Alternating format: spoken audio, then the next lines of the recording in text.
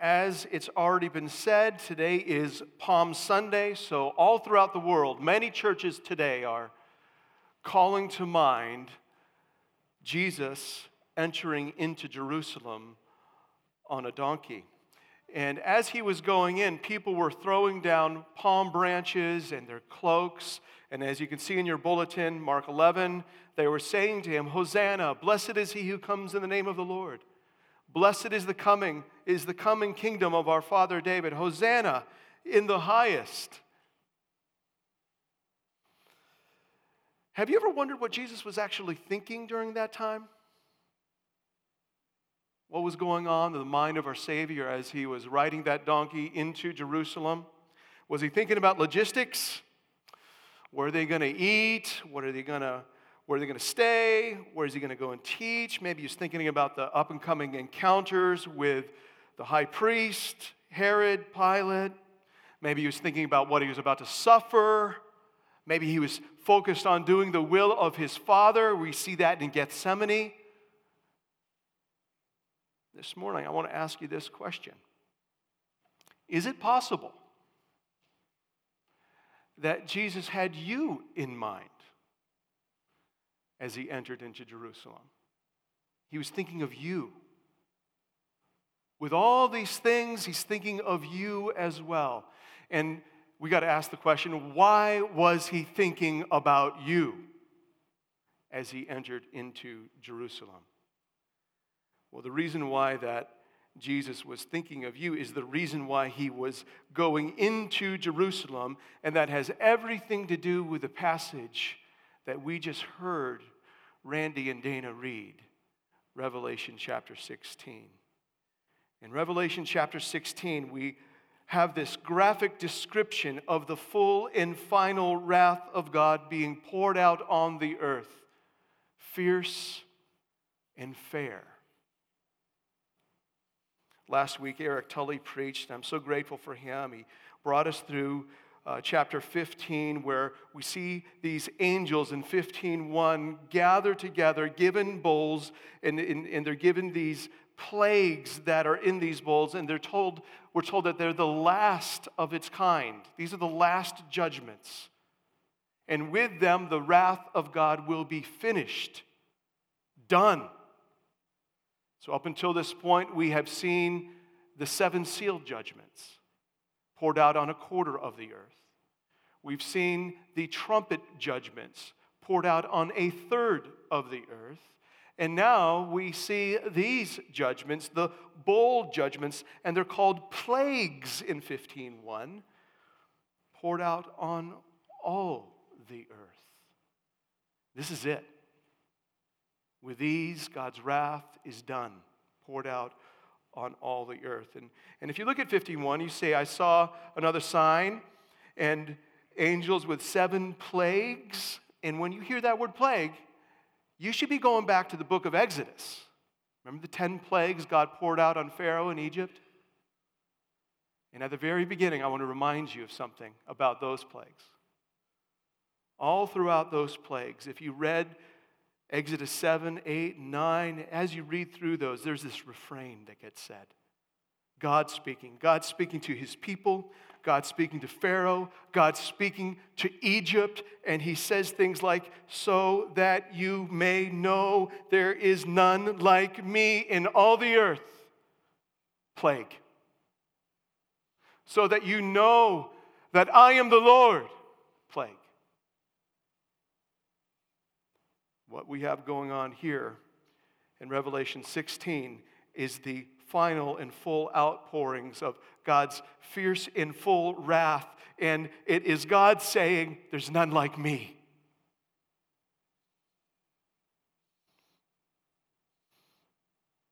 In chapter 16, at the end of 15, all of these angels are standing poised for action. And God acts.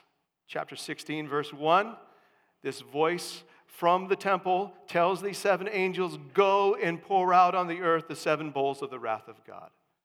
And then what you have in verses 2 through 21 is exactly that. each angel in turn pours out his bowl with plague on the earth, and it builds. It's not like one plague is poured out, stops, and then another.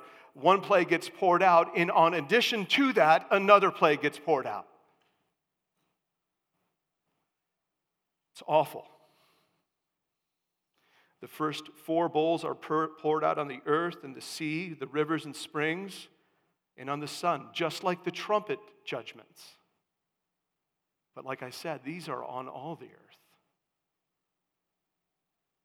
The last 3 bowls are poured out on the throne of the beast, on the great river Euphrates, and finally, into the air, resulting in these massive hailstones coming down and crushing people, so that you may know that I am the Lord. Here we have before us God's full and final wrath poured out on earth. It is terrifying. So here's how we're going to proceed. I'm just going to walk us through the 7 bowls, and then I'm going to summarize it all because I want you to feel the weight of something, and then we're going to apply it to Palm Sunday. When we go through the bowls here, I'm going to draw out some. I just want you to notice, what is the bowl poured out on? What is its effect? And how is it responded to? So let's just walk through these bowls now. Starting in chapter 16, verse 2, the first bowl. So the first angel went out and poured out his bowl on the earth, and harmful and painful sores came upon the people who bore the mark of the beast and worshipped its image. So what was this bowl poured out on? It was poured out on the earth, but very specifically, all those people who bore the mark of the beast. And remember, when we talked about the mark of the beast in past sermons, it's essentially saying property of the beast. The one who dictates their actions, the one whom they follow in worship. It's being poured out on those people who bear the mark of the beast, not on those who have the name of the Lamb and of God written on their foreheads, sealed with the seal of God. And then you see the effect. It's poured out on these people, and harmful and painful sores arise. It's alluding to the 6th plague God poured out on Egypt, boils. Has anybody had a bed sore before? Or has anybody helped someone who's had a bed sore before? They are awful, terrible. It's hard to heal from. These sores are awful. And if you haven't noticed, the punishment fits the crime. The sore matches the mark. God is pouring out his judgment on those who are marked by the beast with sores. It would have been extremely painful. But remember why God in Exodus poured out the plagues on Pharaoh in Egypt? So that they may know that God is the Lord, that there's none like him in the midst of the earth. We don't see any kind of a response right here. So we don't see how those who've been afflicted with these boils and sores, how they respond. We're just left guessing. It would have been miserable. And what you can't deny is that this is an act of God of judgment upon them. But we go to a second bowl, which means they must not have repented of the first one. And so the second bowl we see in verse 3, notice it's poured out into the sea. Just as the first bowl was poured out on all the people bearing the mark of the beast, it's universal in that sense, so too here. The sea is all salt water, all oceans. God is devastating his creation to judge those who are not worshiping him. And the effect is that the sea becomes like the blood of a corpse. Do you know what the blood of a corpse is like? It's thick. It congeals. It's dark. And it's toxic. And so what is to come to your mind when you hear about all the seas being turned to blood, this image, this picture that's being shown to us, is you should have in the back of your mind what God, the plague he poured out on the Nile in Exodus chapter 7, the first plague. He turned the Nile into blood. And remember what happened to the fish, if you're familiar with that story? They all died. So that they may know that I am the Lord. So imagine all the creatures in the sea at this moment dying. It's universal. It's catastrophic. All the whales dying, all dolphins dying, all schools of fish dying, all crustaceans dying. We thought bleached coral reefs is an issue. This is going to be blooded coral reefs. It's going to be awful. And what's the effect economically? Like, if you are surviving off the sea at this point, that means of sustenance is done. We haven't even talked about the stench. How do you think people at that time are going to explain stuff like this? That they may know that I am the Lord. We're not told the response of the people dwelling on the earth, those who bear the mark of the beast at this point. But there's another bowl judgment that follows, which means that they don't repent. They don't acknowledge God as the Lord. And so here we're left after the first two bowls thinking that people are just covered with harmful, painful sores, and now they have a bloodbath of a sea to go to in the summertime. The third bowl we see in verses 4 through 7. We see that this bowl is poured out by a third angel in obedience to 16:1 into the rivers and springs of water. Fresh water, the source of drinking water. And the effect is that this bowl poured out, this plague poured out, is like the first plague of Egypt again. It turns fresh water into blood.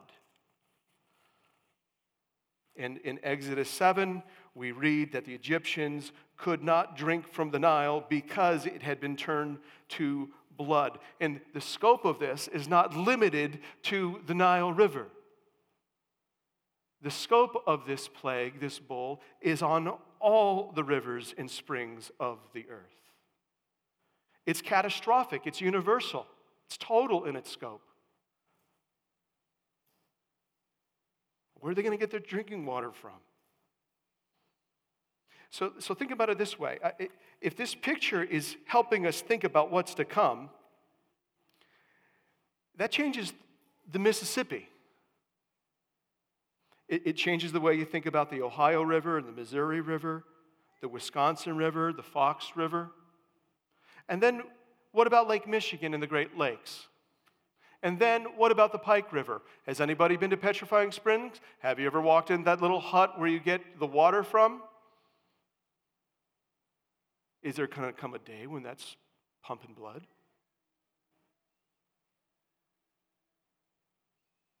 It's interesting is we have a response now. There's a response to this plague in verse 5. And it's the response of the angel who has authority over the water. That angel says in verse 5, "Just are you, O Holy One, who is and who was, just, right in all your ways. Holy, there's none like you, who is and who was, eternal, for you brought these judgments." God is behind these outpourings of wrath. You're right to do it, he says. And then we read this, verse 6, the explanation of why it's right. "For they have shed the blood of saints and prophets, and you have given them blood to drink. It's what they deserve." from an angel. You're right in doing this, God. You're right in this devastation. Why? Because the ones this is being poured out on, they shed the blood of your people. The punishment fits the crime. They shed the blood of God's people, those whom he shed his blood for. And now those who shed this blood, they're going to drink the blood of the plague. Fierce.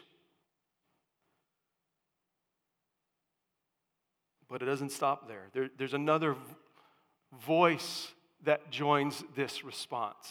In verse 7, and I heard the altar saying, it's not literally the altar.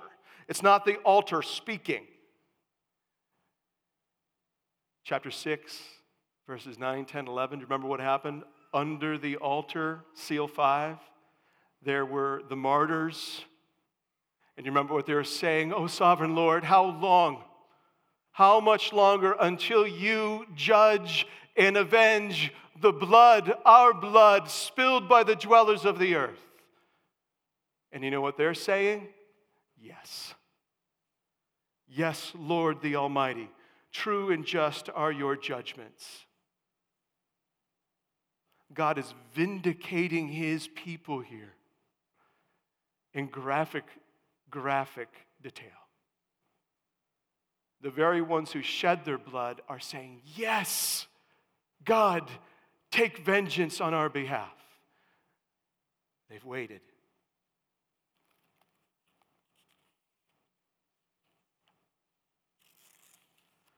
The response here is not from those who are bearing the mark of the beast. It's from an angel from heaven, and then martyrs under the heavenly altar. And there is this sense of rejoicing in God's just wrath. It's vindicating. It's right. God's justice is finally coming down. And it's in stark contrast to those who've rejected God, the unrepentant, who are full of painful sores. They have a bloodbath of a sea, and now their fresh water sources have been turned to blood. Bowl number 4, verses 8 and 9.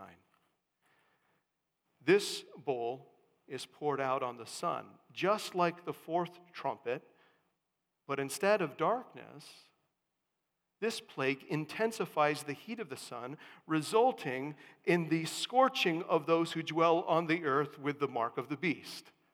It's an added pain. The effect is this scorching. Have you ever been sunburned before? Severely? This changes you going outside.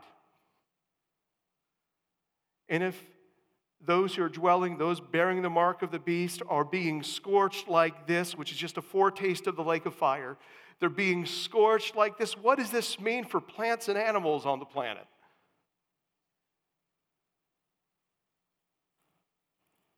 What we see going on throughout these plagues is God is acting very purposefully, devastating incrementally his creation as a way of judging the unrepentant living on the planet. God is saying that you may know that there is no one like me. And in verse 9, we have the first explicit response of those who bear the mark of the beast experiencing these plagues. Let me read that for you. They were scorched by the fierce heat, and they called out to God and said, "Have mercy on us."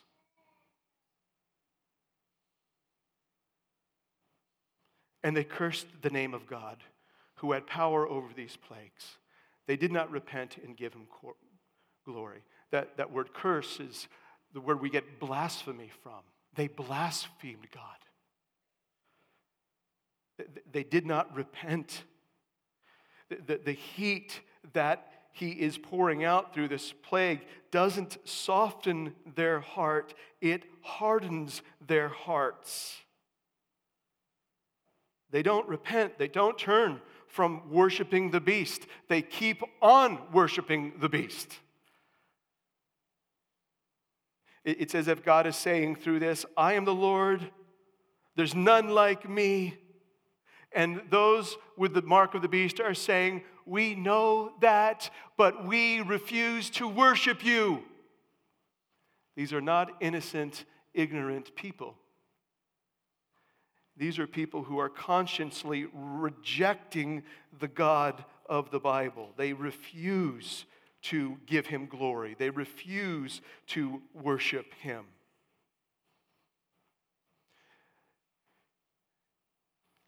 There's this truism. You become like the one you worship. You take on the character and conduct of the one that controls your heart. And in 13:6, if you flip back to 13:6, we have kind of the beast in action. It opened its mouth to utter blasphemies against God, blaspheming his name and his dwelling, that is, those who dwell in heaven. These dwellers of the earth, bearing the mark of the beast, they're just doing what their savior, their false savior, is doing. They're becoming like the one they worship. It's a settled state of spiritual rebellion. So the blasphemy would be going something like this. You call yourself a loving God and you're scorching us. How can you do this to us? We knew it. All along, God has been pouring out warning after warning and sealed judgments and trumpet judgments. In his kindness, calling all these people to repentance, to turn from the worship of false gods and to turn to worship the one true God. And they're not having it. They're blaspheming him. Refusing to repent and blaming God for their misery when they, in fact, have brought it on themselves. It's a stark contrast to what we just read in verses 5 and 7. There we have people rejoicing over the outpouring of God's wrath. His justice has come. And here we have people blaspheming God because they think it's somehow an act of injustice. The fifth bowl. Bowls 1 through 4 fall on the created order. And now bowls 5, 6, and 7, they fall. And they fall hard. We read in the fifth bowl that God's plague, this bowl, is poured out upon the throne of the beast. The throne of the beast. That throne is symbolic of a domain. Chapters 4 and 5, the throne of God in heaven. He's seated over all. Heaven rules, Daniel chapter 4. Here, this throne is on the earth. And if you remember Pergamum, chapter 2, verse 13, there dwelt the throne of Satan. And so the object of this plague is the satanic dominion on earth being carried out by the beast. What we see going on here is a definite counter-assault from God Most High. And the effect is darkness. It reminds us of the 9th plague in Exodus chapter 10, and it's deeply ironic because the domain of the beast was established upon deception. The false prophet deceiving the nations into the worship of the beast. They're in the dark. And now what is going on here is God is pouring out darkness onto the throne, the domain of darkness. Confusion, chaos, unraveling, disorder. What we have going on here is the unseating of the beast, the dethroning of sorts of the beast. That you may know that I alone am God. The response of the wicked, verses 10 and 11, yes, God, thank you. Thank you for delivering us from the throne of the beast, for transferring us from the domain of darkness into the kingdom of the beloved Son. We don't see that. In verse 10, we read people gnaw their tongues in anguish under this darkness. Jesus warned of final judgment, people being cast into outer darkness where there will be weeping and gnashing of teeth and apparently gnawing of tongues. And they continue the blasphemy in verse 11. And they cursed the God of heaven for their pains and sores. They did not repent of their deeds. They didn't repent. God is pouring out this plague so that they may know that He is the Lord of the earth. They do not repent. They persist in their following after the beast. The sixth bowl. Things get really interesting. In the sixth bowl, we learn that this bowl is poured out upon the Euphrates River, the great Euphrates. Verse 12. And you might be saying, well, what's up with that? Well, the Euphrates was a natural barrier for ancient Israel that protected ancient Israel from enemy invasion coming from the northeast. And so what we see going on here, the effect of this plague, is that the Euphrates is dried up. It's God's will that it was dried up. The Euphrates is dried up, and it makes a way for the kings from the east to come and assemble against God the Almighty.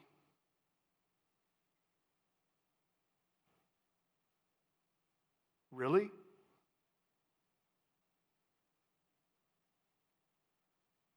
Assemble against God Almighty?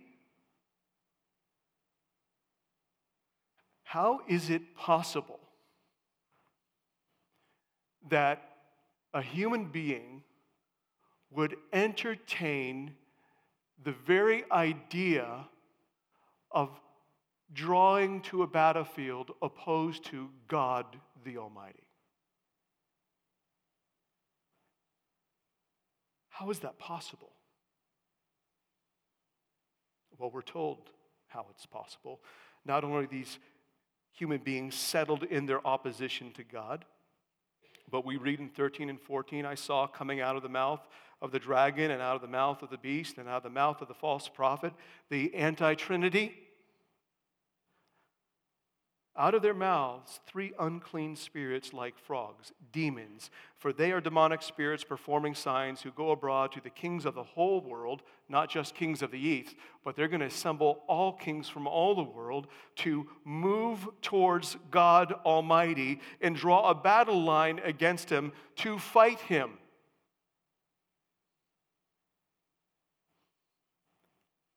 They're not in their right minds because not only settled in their opposition to God, they're demonically deceived. Those frogs make you think about the second plague of Egypt in Exodus chapter 8. And if you remember that account, this was one of those plagues that Pharaoh's magicians were able to replicate. And so maybe a way to think about what's going on here is God is pouring out His plagues on earth, and here's the anti-Trinity kind of replicating a little plague. But they're all falling into God's grand plan. Because it's God who dried up the Euphrates, and it's God who's waiting for them on the battlefield called Armageddon.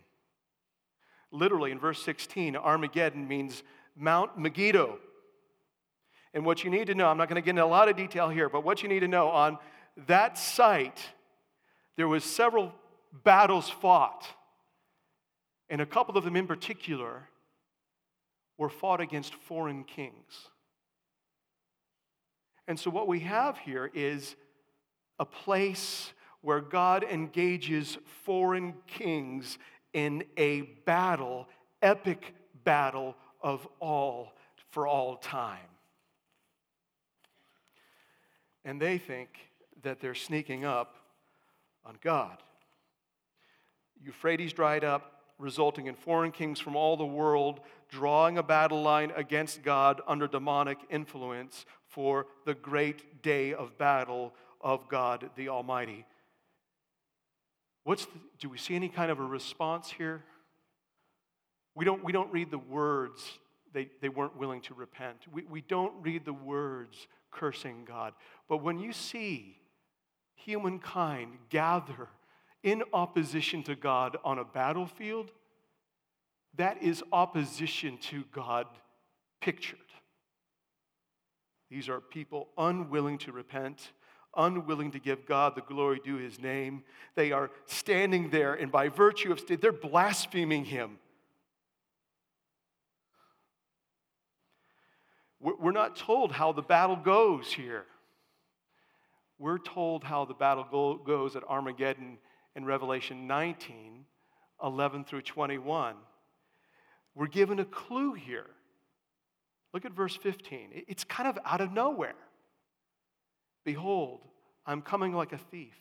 Blessed is the one who stays awake, keeping his garments on, that he may not go about naked and be seen exposed. In the middle of this assembling, we have this promised coming of Jesus. And then that coming of Jesus is pictured in Revelation 19, 11 through 21.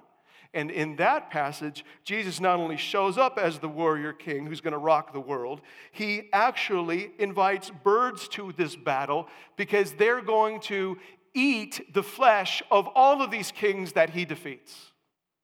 It's gruesome. That they may know that no one on earth is like God. What is obvious about this particular plague is that God is orchestrating it all, bringing about this final battle that will happen at Armageddon, in which God wins the victory.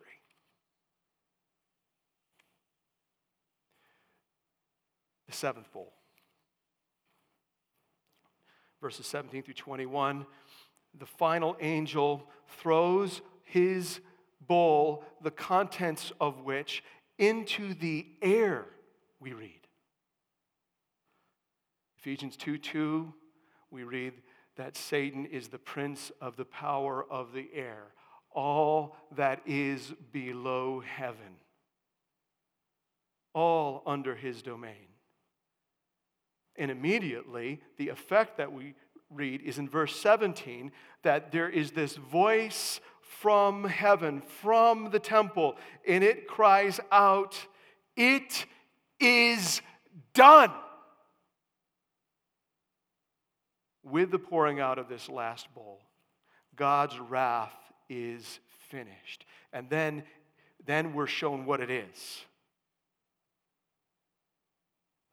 Verse 18, this "it is done," this pronouncement, it is immediately followed by flashes of lightning, rumblings, peals of thunder, and the greatest earthquake the earth has ever known. Here's how you need to think about those. Think about those as natural exclamation points on those three words, "it is done." It is done! Exclamation point, lightning. It is done! Exclamation point number 2, rumbling. It is done! Exclamation point number 3, peals of thunder. It is done! The biggest exclamation point of them all is the greatest earthquake that has ever been experienced. It's the same earthquake referenced in Revelation chapter 6 and the unveiling of the sixth seal. That earthquake. And this earthquake, verse 19, breaks the great city Babylon into 3 parts. It's destroyed. Not just Babylon, all the cities of the nations connected to Babylon. Babylon is the embodied, peopled rebellion against God. And Babylon shares her drunken immorality with all the nations of the world that they oppose God. It's the whole global system opposing God, and it crumbles with this "it is done," with this earthquake. All of it becomes undone. And you don't read about Babylon drinking down the cup of the fury of God's wrath. You don't read about it in full until you get to chapter 18. It's gruesome. And in verse 20, again, there's an echo from Revelation chapter 6. Islands fleeing, mountains moving. It's geologic devastation before God on his great day. God is undoing the old heavens and the earth and making way for the new heavens and the earth. And in verse 21, hailstones, seventh plague of Egypt, Exodus chapter 9. They 100-pound hailstones falling down and crushing people. Not just crushing people, crushing anything. That you may know that there's none like me in all the earth. And the impression you get here is shocking. The response is like, am I reading that right? These 100-pound hailstones are falling in this complete geologic devastation, and they cursed God for the plague of hail because the plague was so severe. It's like this. You're watching hail fall, and those on the earth who oppose God are giving God the finger.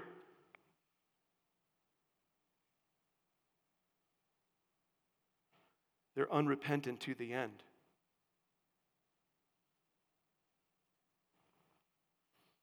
It's done.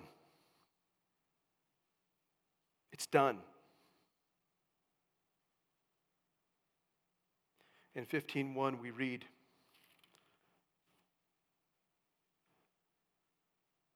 with these plagues, which are the last, for with them the wrath of God is finished. Verse 17, it's done. It's done. God has poured out his justice. He's poured out his wrath. Okay, we've walked through these 7 bowls. Let me just kind of bring them to a summary. The first thing that you need to know about this wrath, you've already sensed it. It's incredibly fierce. It's terrible. Pain, death, thirst, scorch, gnawing tongues, slaughter, crushing, mountains moving, islands fleeing. God's unrestrained wrath poured out on earth is awful. It's terrible. But it's not just fierce. It's fair. God's wrath is fair. In verse 6, do you remember what the angel said? They deserved it. They deserve it. Just and true are your judgments. What we see here is unrepentant rebellion.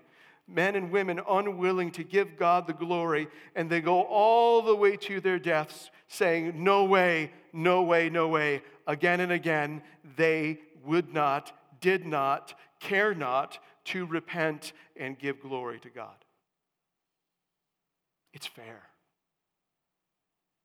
There's no one innocent, no one ignorant on that day. 3, not only is it fair, it is full, ultimate in scope. On that day, if you're outside of Christ, you will not escape this wrath. In the first bowl, all those who bear the mark of the beast are given sores. In the second bowl, all living creatures die.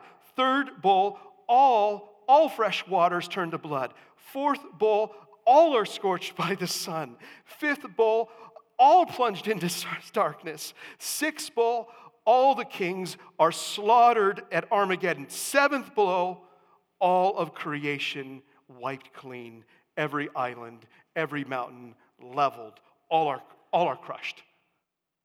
No escape. Complete. Full. Do you remember back in Revelation 6 when we have this picture of God's wrath being poured out in 6:14, and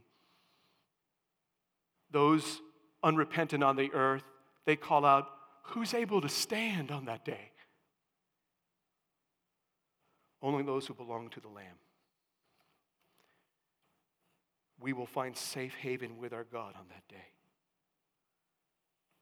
because we have been delivered. It's full and it's final.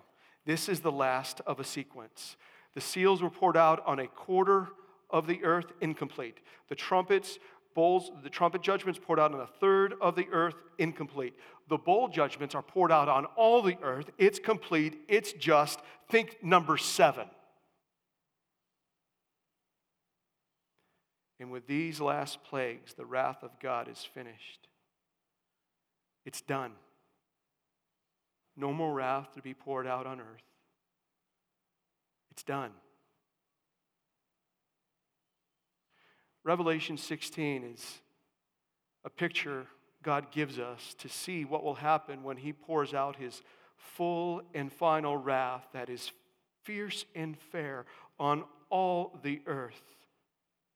Why is He doing this? So that you may know that there is none like God in all the earth. That you know that. So how do you respond to this? Well, in the text, we see 3 responses. We see people rejoicing in God's wrath, not fearing God's wrath, and that's designed to encourage suffering saints to press on. Justice is coming. And then we see people who reject God and experience God's wrath. They are the unrepentant to the end. And so this serves as a warning. If you're not a follower of Jesus, be warned. Today's the day to repent. You have time to repent. Call on the name of the Lord Jesus Christ and be saved. Today, act on it. A third response comes in verse 15. Be ready. Be ready at the coming of Christ. It's a call to be vigilant. It's in the midst of this spiritual conflict of cosmic proportions. We are to be awake. It's a wake-up call. Don't be lulled to sleep by the false prophet or beast. Be vigilant. But I told you at the beginning of the sermon, I want to apply this to Palm Sunday. How does that work? Well, remember what I asked you at the beginning of the sermon? When Jesus entered Jerusalem, what was He thinking? Is it possible that He was thinking about you? And if He was thinking about you, why was He thinking about you? Well, when Jesus rode that donkey into Jerusalem, He went into Jerusalem resolved to deliver you from the wrath to come. He knew full well what was going to happen to Him in 5 days' time. He had an appointment on a hill outside of Jerusalem called Calvary, in which God's wrath would be poured out on Him. Do you remember Gethsemane? If possible, He's praying to His Father, if possible, let this cup pass from me. Nevertheless, not as I will, but your will be done. What cup is that? The cup of God's wrath. Fierce, fair, full, and final. Jesus knew it, and He knew it going into Jerusalem, and He had you in mind as He's entering Jerusalem amidst all the palm branches and cloaks, people singing, Hosanna, glory to God in the highest. He's like, I'm coming for Mike. Coming for you to deliver you, to bear God's wrath on your behalf. God has made a way. God has made a way. The fierce wrath that we see in Revelation 16 was poured out on Jesus, the beloved one of the Father, who he knew God's favor, not His wrath, but He endured God's fury for those of us who were rebels. And not just His fierce wrath, His fair wrath. Jesus bore God's wrath, but He was innocent. We were the guilty ones. That first Good Friday, Jesus bore God's just wrath for sinners. And it was a full wrath, unrestrained, on Jesus for all who would one day believe. And it was final. Do you remember what Jesus says in John 19:30? He's been hanging on the cross for hours.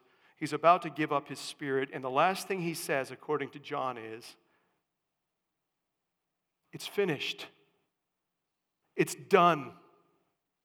Wrath of God satisfied for all who would put their faith in me. God has made a way for you to escape the wrath to come. That's why Jesus was thinking about you when he was entering Jerusalem. Jesus paid it all. All of it. All of it. So that he could say, it is finished. So we can say, it's done.